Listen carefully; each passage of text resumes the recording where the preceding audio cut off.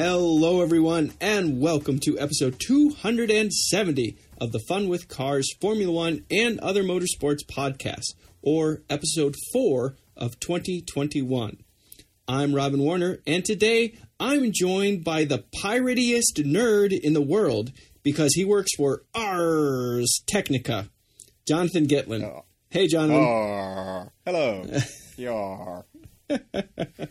Now, how many years have you been doing this podcast? It'll be 12 years in April, I think. Yeah. That's that's the first piratey reference I think I've done for my co-host. So that's a first. Yar. And I only use the term nerd because you self-described in the last episode. I certainly do. I would consider you nothing more than a cool cat, but hey. Are you gonna pay me in doubloons for this? Yes. And any spare shillings we get as tips. Excellent.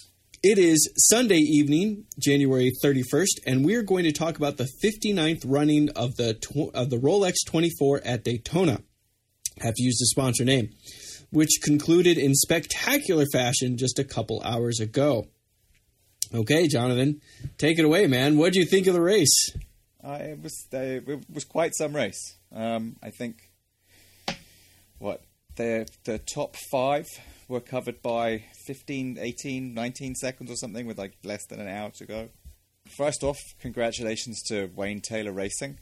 They after swapping their Cadillac that they won with last year and the year before for an Acura, they took another victory with son Ricky back in the car, which I guess must have been special for Wayne. Yeah, no, I totally agree. And I think that the only thing that's cooler about the fact that Wayne Taylor could take the victory for Acura first time with the brand is that I correctly predicted that they would win, and I'm very proud of myself. You did. I'm very proud of myself for no good reason at all, but I still am. And it is, I have to say, it is truly ironic that the Penske powerhouse that had the Acura brand for the first 3 years could not deliver Rolex 24-hour in those 3 years, despite winning 2 championships and a myriad of other things. But first time going, Wayne Taylor just knocks it right out. You know, they might have to rename it the Wayne Taylor International Speedway, because certainly the road course, I mean, he's put his stamp on it. Absolutely, he has, because he's won with Cadillac power there. How many times? It's been a few. I think they said this is his 4th win in 5 years. You know, let me check this out. Yeah, well, it was Wayne Taylor or Mustang sampling, it seemed, for the last few years.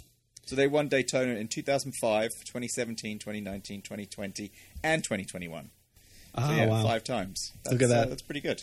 That's not bad. I believe that they're also the first team to have won 3 in a row. So the only other time that happened... And that's overall wins. Was, yes. So in the 70s, I guess there was a stretch of 3 wins, but there was no race in 1974 because of the oil crisis. So that was 3 wins in a row, but it wasn't 3 wins in 3 years. So Wayne Taylor Racing, 3 wins in 3 years. That's a first for the Rolex 24. So I have to say, though, that this race was full of irony because, first of all, there was only 1 Mazda this year instead of 2, and it finished on the lead lap. And it's I have to say, and it sounded quite good too. That 4-cylinder was humming along nicely. So they got on the podium. Harry Tincknell was driving at the end, and they ended up finishing less than 7 seconds behind the winner. And there was a moment where it really looked like Tincknell might threaten to take the overall lead. And this was with less than 15 minutes to go in the race. After 23 hours and 45 minutes, they were that close. To put that in more context, after the first hour, they had problems very early on. And they were 3 laps down certainly by the middle of the race, which they managed to, I think they got 2 laps back through cautions and 1 lap back through actually just being really fast and actually getting, catching up with the leader. That was impressive. I think overall, the driver of the day, though, on pure speed, was probably Kamui Kobayashi, who seemed to be just a bit quicker over a stint than everyone. Fastest lap overall went to Renko van der Zande.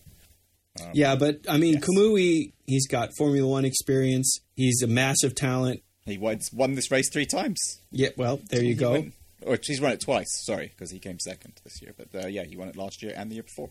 And he's a powerhouse in endurance racing. He's with the Toyota team in the World Endurance Championship. Friend and sometimes co-host of the show, Jamie Price, and Kamui have a great bond together. Jamie Price calls Kamui Kobayashi his spirit animal, which I'm not sure how that works with another human being, but it doesn't matter because it's a kinship that you have to respect. And certainly we have to give Jamie Price a shout out because he pulled another all-nighter to get the pretty pictures for the 24 Hours of Daytona. So good on him. And it was Kamui Kobayashi who was driving the Mustang sampling car, which was the lead Cadillac, to finish in second. And so he was, 2 seconds off of... 4 seconds at the end. Okay. That was due to traffic. I mean, they were under a second apart. You could have covered the top 3 with a blanket for a while. A big blanket, in fact, you could have covered the top 4 with a blanket because actually, I think it was probably looking good for the 01 car, the 01 Cadillac, with Renga in it, until that car suffered a second right rear failure, which had happened. So Dixon lost the tyre a couple of hours beforehand, I think, and they brought it in, didn't lose too much time. He actually did a masterful job because the tyre went before the bus stop, and he brought it back to the pits without doing any damage to the car whatsoever. I mean, it was, and normally when a tyre lets go like that, it starts flailing and tearing the bodywork apart because, it's Kevlar and steel straps that are spinning at high velocity and just whipping the thing to pieces. Renga was a little less gentle, I think, when he came in because there seemed to be quite a bit of damage to the car. But I mean, Scott Dixon is absolutely masterclass when it comes to this stuff as well. So it has to be said. But yeah, bad luck for the Chip Ganassi racing squad. Chip Ganassi, they were racing 4 GTs in the GTLM class when 4 GT was in the class. And now... how many times did they win it with Scott Pruitt when it was when this was a Grand Am race? Gosh. Be sure. I was there a few years back when they won 12 Hours of Sebring. So I know it's been a while, but that's about as far as I can tell you without doing some research. I guess they only won it in 2011. Oh, I would have thought they'd won it more often than that. Either way, in the 4 GTs specifically, you're thinking of the Daytona prototypes pre-merger. Yes. But Chip Ganassi is back in the lead class with the Cadillac Power this time around. And they were front runners, did a good job. And they ended up, where'd they finish overall? Were they 4th? 5th. Okay. Montoya, the 60 Mike Shank car came 4th. Which was the second Acura powered car, yeah. Yeah, the last stint, they were quite close, but over the last stint, Montoya just fell back and finished almost a minute off the lead. So let's jump to the next most important class, in my mind at least, which is GT Le Mans, GTLM. Your prediction was not looking so good this time. No, my prediction fell a bit flat this time, although my prediction did get on the podium. So again, this was a crazy one. The 2 Corvettes went round for almost the entire race a second apart from each other, literally less than a second often at times, just in formation. And then, 2-3 hours before the end, the number 3 car had a problem. They had a pit stop, and Nicky Katzberg was in the car, and it wouldn't fire up. And all of a sudden, they lost 40 seconds in the class and had dropped back down to 4th, and it was looking like... That's incredible that you can lose 40 seconds and that costs you that many places in a 24-hour endurance race. That's just insane. But then they got it back. They made the time back up again, and they finished 1-2 with the number 3 car taking the win, and the number 4 car, they were 3.5 seconds off. Do you think that Corvette got some very fortunate balance of performance sent their way? Honestly, I didn't look at the... I haven't looked at if there were any BOP adjustments Because that does kind of sound like sandbagging a little bit, does it not? No, does it? I mean, they were the class of GTLM last year. They won a lot of races. So I mean, that car, it didn't do great at Daytona, which was its first race. Exactly. But then the rest of the season, the car was untouchable at a lot of races. So no, I think they built a really good race car. It's the newest car on the grid. Ferrari 488 GT is getting quite old. Obviously, the Porsche got damaged very, very, very early on. So before the green flag. Before the green flag. Before they cross start finish. And the BMW's the 24 car was a contender. But again, I mean, that car's a little bit older than the Corvette too. So I think it's just the Corvette's, new, and although I still prefer the way the C7 looks. I'm not a fan of the C8R. I'm sorry. No, that's fine.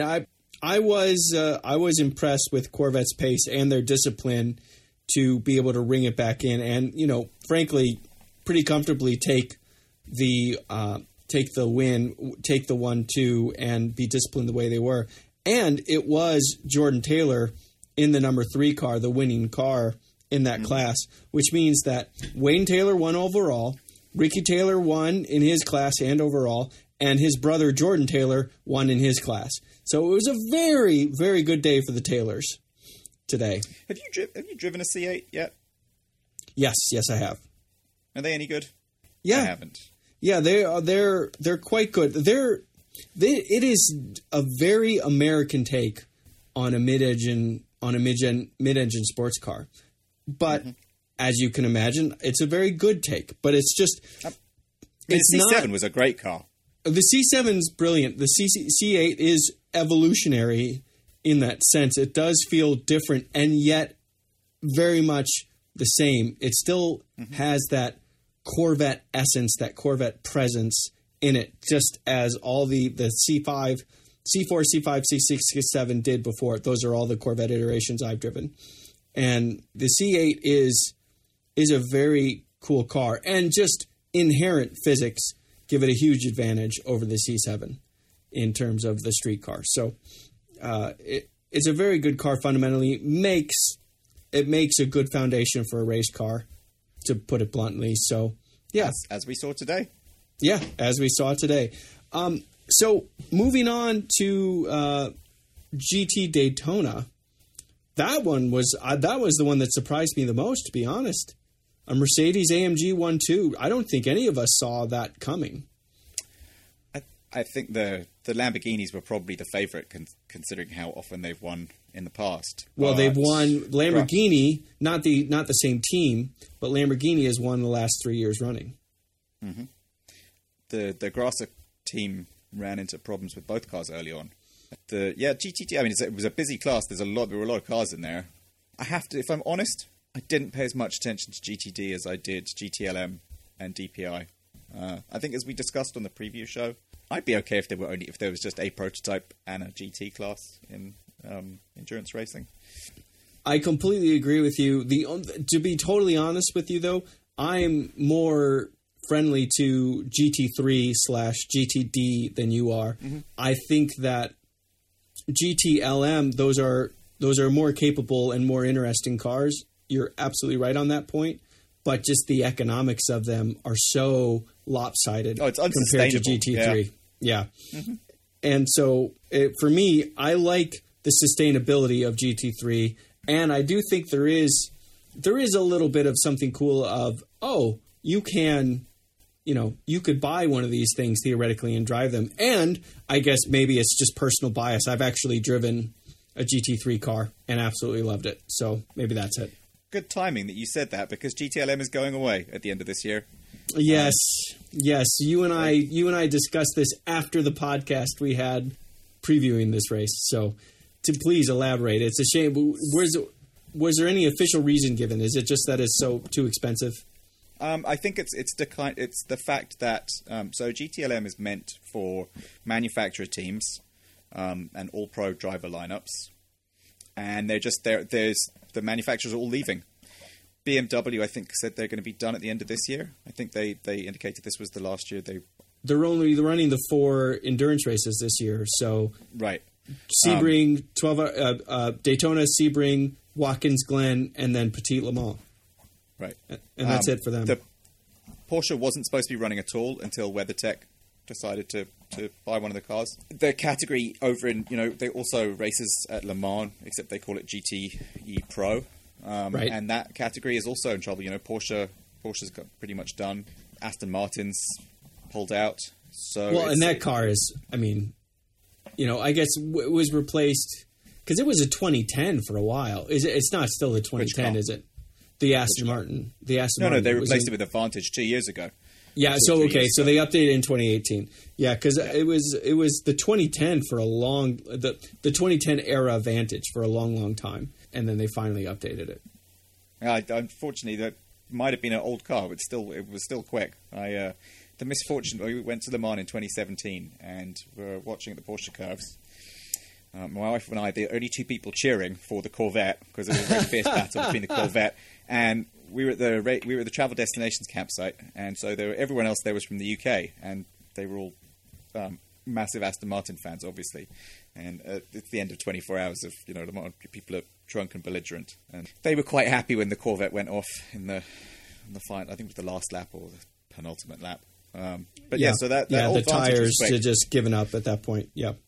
But the new Vantage was quicker, but Aston Martin are done now, so they're out. So really, the category in both IMSA and WEC is GTE AM was doing okay, but GTE Pro seems to be finished, and so IMSA and have GTE decided. AM, is that GT3 as well, or is that separate? No, it's that same cars. They're a year old. You're allowed to use a year-old GTE car, which we call GTLM in America. So there's no GT3 racing at Le Mans right now. Understood. Okay. So the question is, if IMSA is introducing a Pro GTD class, which they are, does that, so right now, if you compete in GTLM, your car is eligible for the 24 Hours of Le Mans, which is why Corvette does it, for example. And if you win, some of the races, you get an entry. If we move to when IMSA moves to GTD Pro next year, presumably the winners of certain races will still get entries to Le Mans, but they'd need a different car to do it. You can't use the same car that you've been using all year in IMSA because it's not the same category. It's it might look similar, almost the same on the outside, but they're built to slightly different rules. So we'll see how it all starts to shake out. One big question is, what's GM going to do? Are they going to, obviously LMDH is the new prototype category that comes in 2023. That could be a chance for Corvette to maybe step up and join Porsche and Audi and Acura and Toyota. Whatever else. Toyota as well. Oh no, I guess they'll Toyota. See Toyota's LMH, so they'll see them at Le Mans and maybe Daytona, but it's a slightly different rule set. Yeah, no, you're right. Yeah, apologies. But they might decide to continue with Cadillac as their prototype brand. I'm not sure. GM seems to be headed more towards EVs with Cadillac, and by 2023 they might not want an internal combustion engine race car, even if it's a hybrid. Because the Lyric will be out by then, and whichever that other one I think is also coming out in 2023 that they showed at CES. There was another Cadillac EV. The GMC Hummer, of course, but I'm not sure that's what you're referring to. No. There's a second Cadillac that specifically showed. Cadillac. Okay, yeah. Yeah, it's a Cadillac EV. They showed a couple of very artistically framed shots that showed you almost nothing at CES.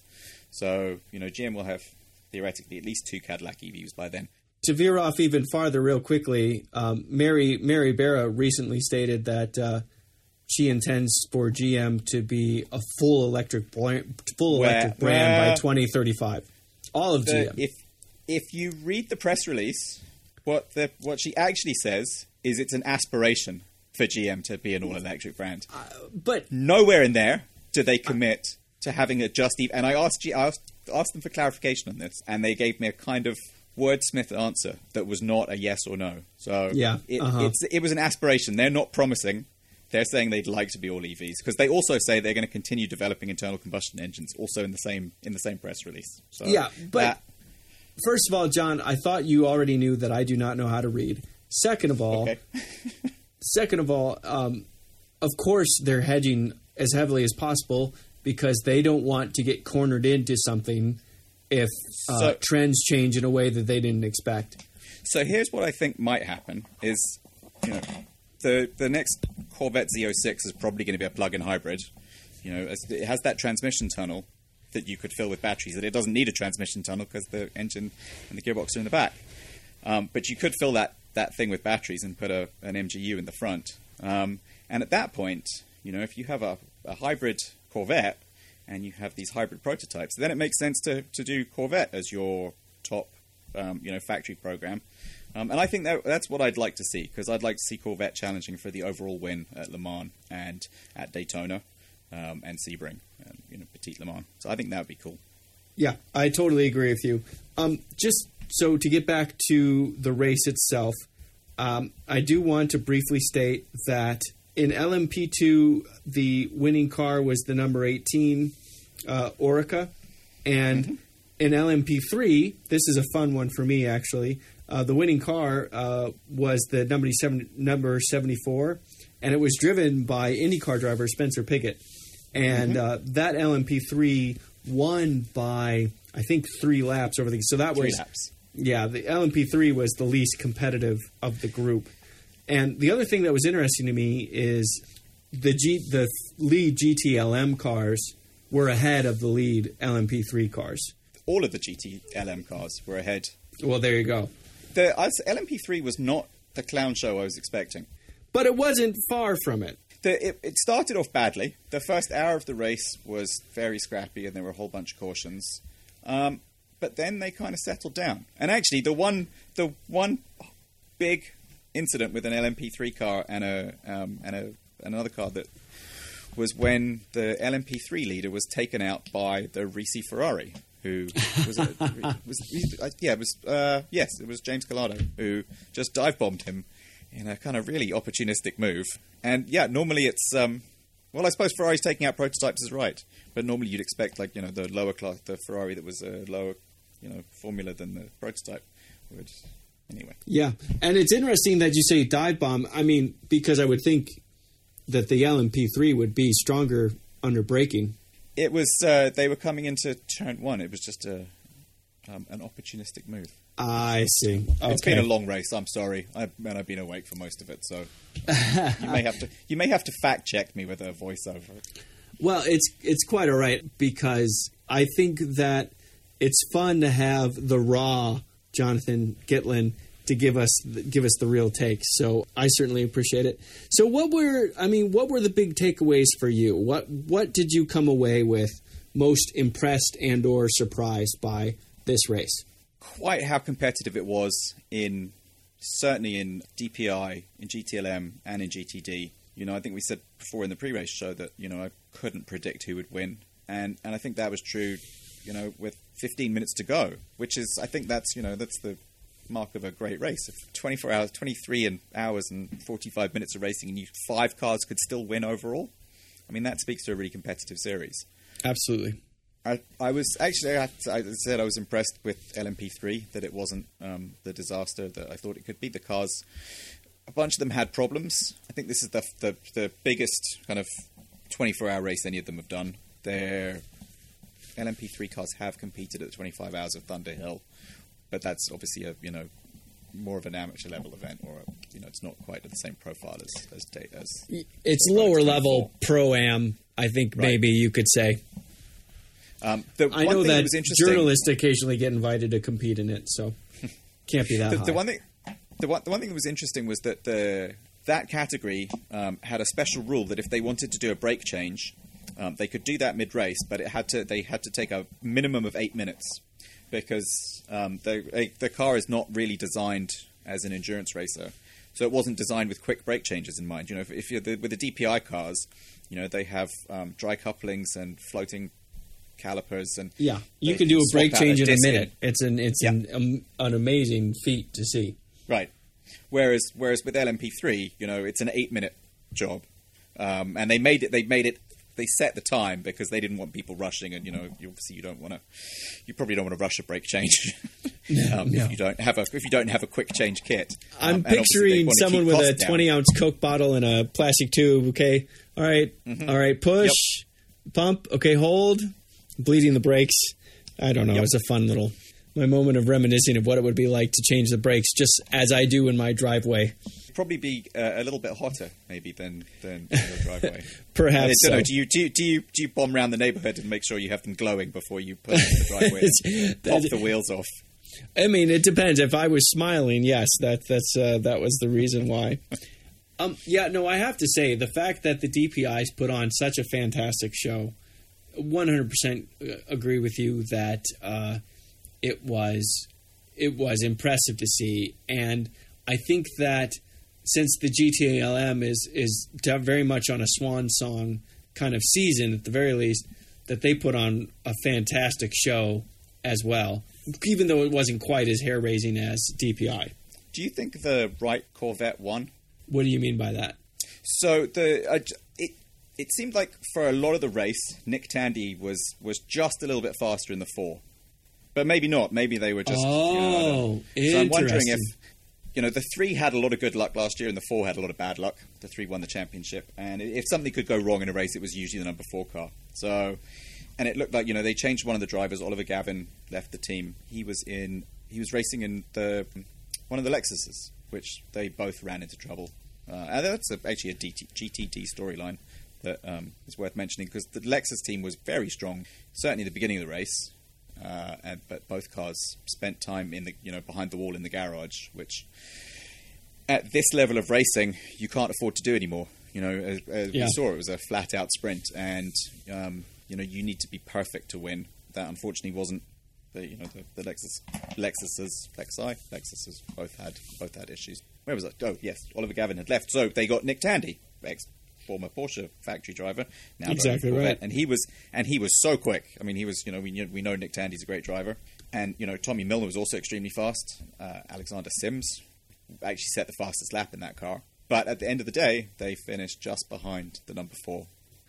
And I think that we have to say that the argument you made for endurance racing, I think that this iteration of the 24 Hours of Daytona definitely fulfilled the excitement, the buildup that we mentioned. It was brilliant racing. The entire, the few moments that I could really watch was really sparingly, unfortunately, but everything I saw, there was really interesting things going on.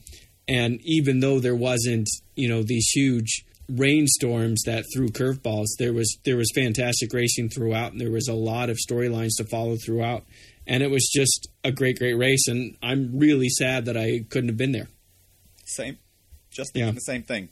Having been there last year and the year before, and in 2016, to not be there this year, we weren't there with good reason. And in fact, speaking of coronavirus, Antonio Garcia, one of the drivers of the number 3 Corvette, tested positive mid-race for COVID. And, which is just incredible, which gives us the exact reason why we weren't there and justifies why we weren't there.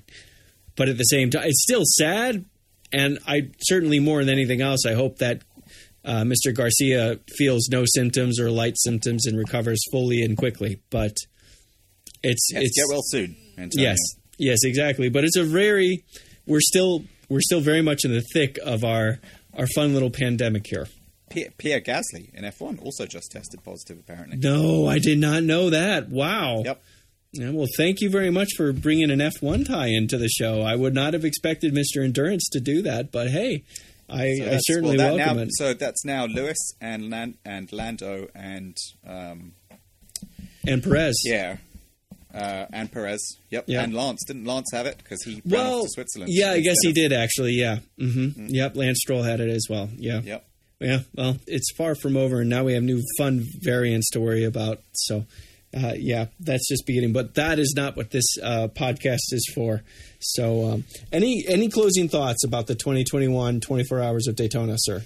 The one thing I think was a little bit surprising was how much trouble the LMP2 class had. They were quite spread out. There were 2 cars on the same lap, but then the first 3 retirees were all LMP2 cars, and the category just, they didn't seem to be able to hold up as well, which is strange because, that car is obviously designed for, you'd go look at Le Mans, and often LMP2 is the best category. You know, the last couple of years has been really good. Yeah. Or in WEC, you know, LMP2 can be great, but it was they just didn't hold together quite so well this year. But Daytona's a tough race. You know, it's a lot of nighttime running. It gets cold.